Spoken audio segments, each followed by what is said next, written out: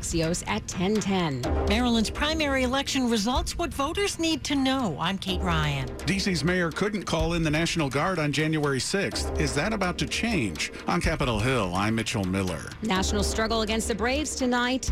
It's 10 o'clock. This is CBS News on the Hour, presented by Indeed.com. I'm Jennifer Kuiper in Chicago. COVID cases are on the rise across the country. Health officials say it's due to the highly transmissible BA5 and BA4 variants. More from CBS's Alexander. CDC says this week that now more than half of all Americans are living in areas where the agency recommends masking indoors and taking other precautions to curb a COVID-19 surge in their community. That's the worst on record since the agency first rolled out their threshold back in February.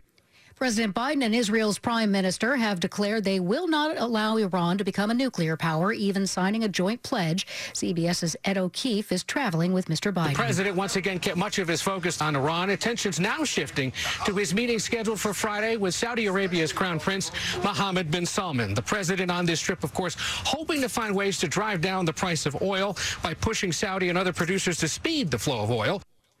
Cleanup is underway in parts of Virginia after raging floodwaters separated families and caused significant damage.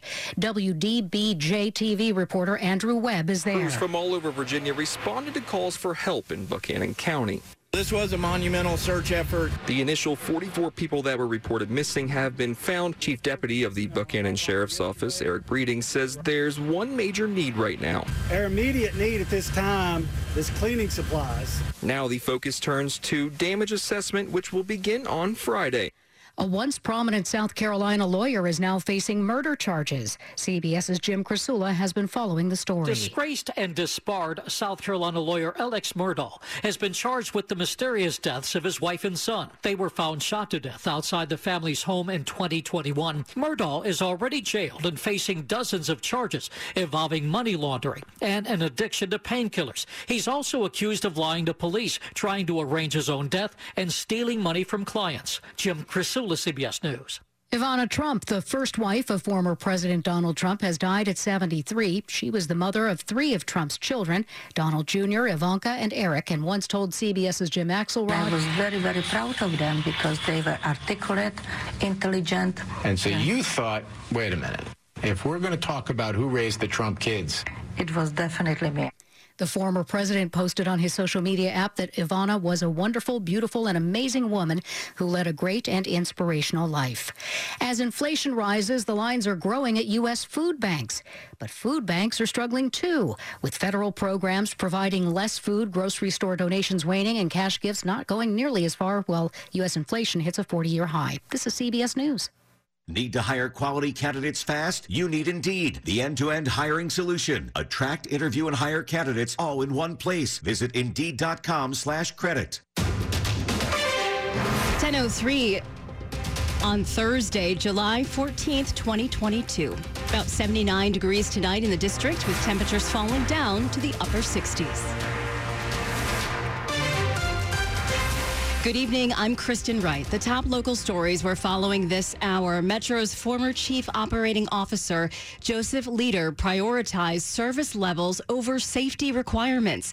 That is the accusation in a new Metro internal investigation. The findings were released tonight after criticism and questions about lax management.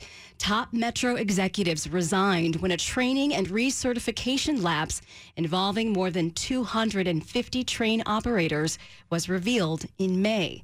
Metro Board Chairman Paul Smedberg says he found the new report pretty disturbing.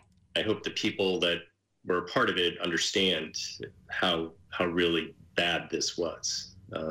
And how bad it looked.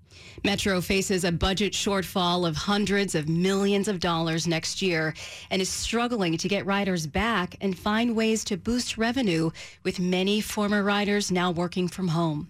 If you're a Maryland voter, you're being urged to be patient when it comes to getting the final results in the upcoming primary on Tuesday. Here's WTOP's Kate Ryan. More than 500,000 Maryland voters have chosen to vote by mail in the July 19th primary. Some states allow those mail-in ballots to be processed ahead of Election Day. But Maryland is unique in that it's the only state that does not permit the processing of ballots until after the polls close on Election Day. In fact, not until Thursday after Election Day. That's Amanda Zock with the National Conference of State Legislatures. State election officials point out while Maryland may be unique, voters should know that the counting of mail-in ballots has always taken place after the polls close. What's unusual is the new popularity of vote by mail. Kate Ryan, WTOP News. Maryland Republicans are not criticizing Congressman Andy Harris for taking part in a meeting with then-President Trump ahead of January 6th.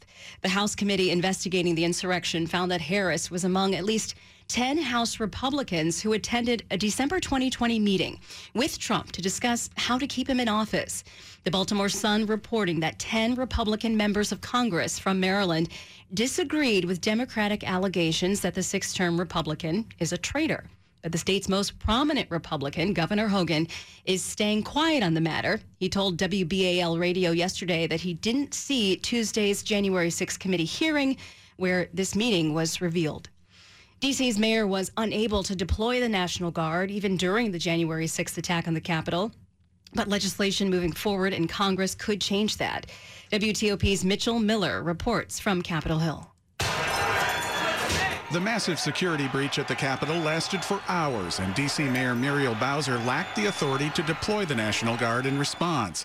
Delegate Eleanor Holmes Norton says the insurrection and previous unrest in Lafayette Square are a prime example of why the D.C. mayor should control the D.C. National Guard. But Wisconsin Republican Mike Gallagher argued against the amendment. It would create a series of dilemmas in the event that the D.C. mayor and the president disagree. The measure is now included in a major defense bill, but it could be taken out by the Senate. On Capitol Hill, Mitchell Miller, WTOP News. Virginia will no longer routinely recommend that people exposed to COVID in schools, child care facilities, and camps be quarantined. In a statement today explaining the move, Governor Youngkin said that hospitalization rates are low and that the number of Virginians with natural immunity has increased. He also said that vaccines, tests, and treatments are readily available. The announcement comes amid an uptick in hospitalizations nationwide due to the extremely infectious BA.5 strain. Coming up after traffic and weather, why former President Trump is headed back to D.C. later this month. We'll check in with Axios. It's 10:07.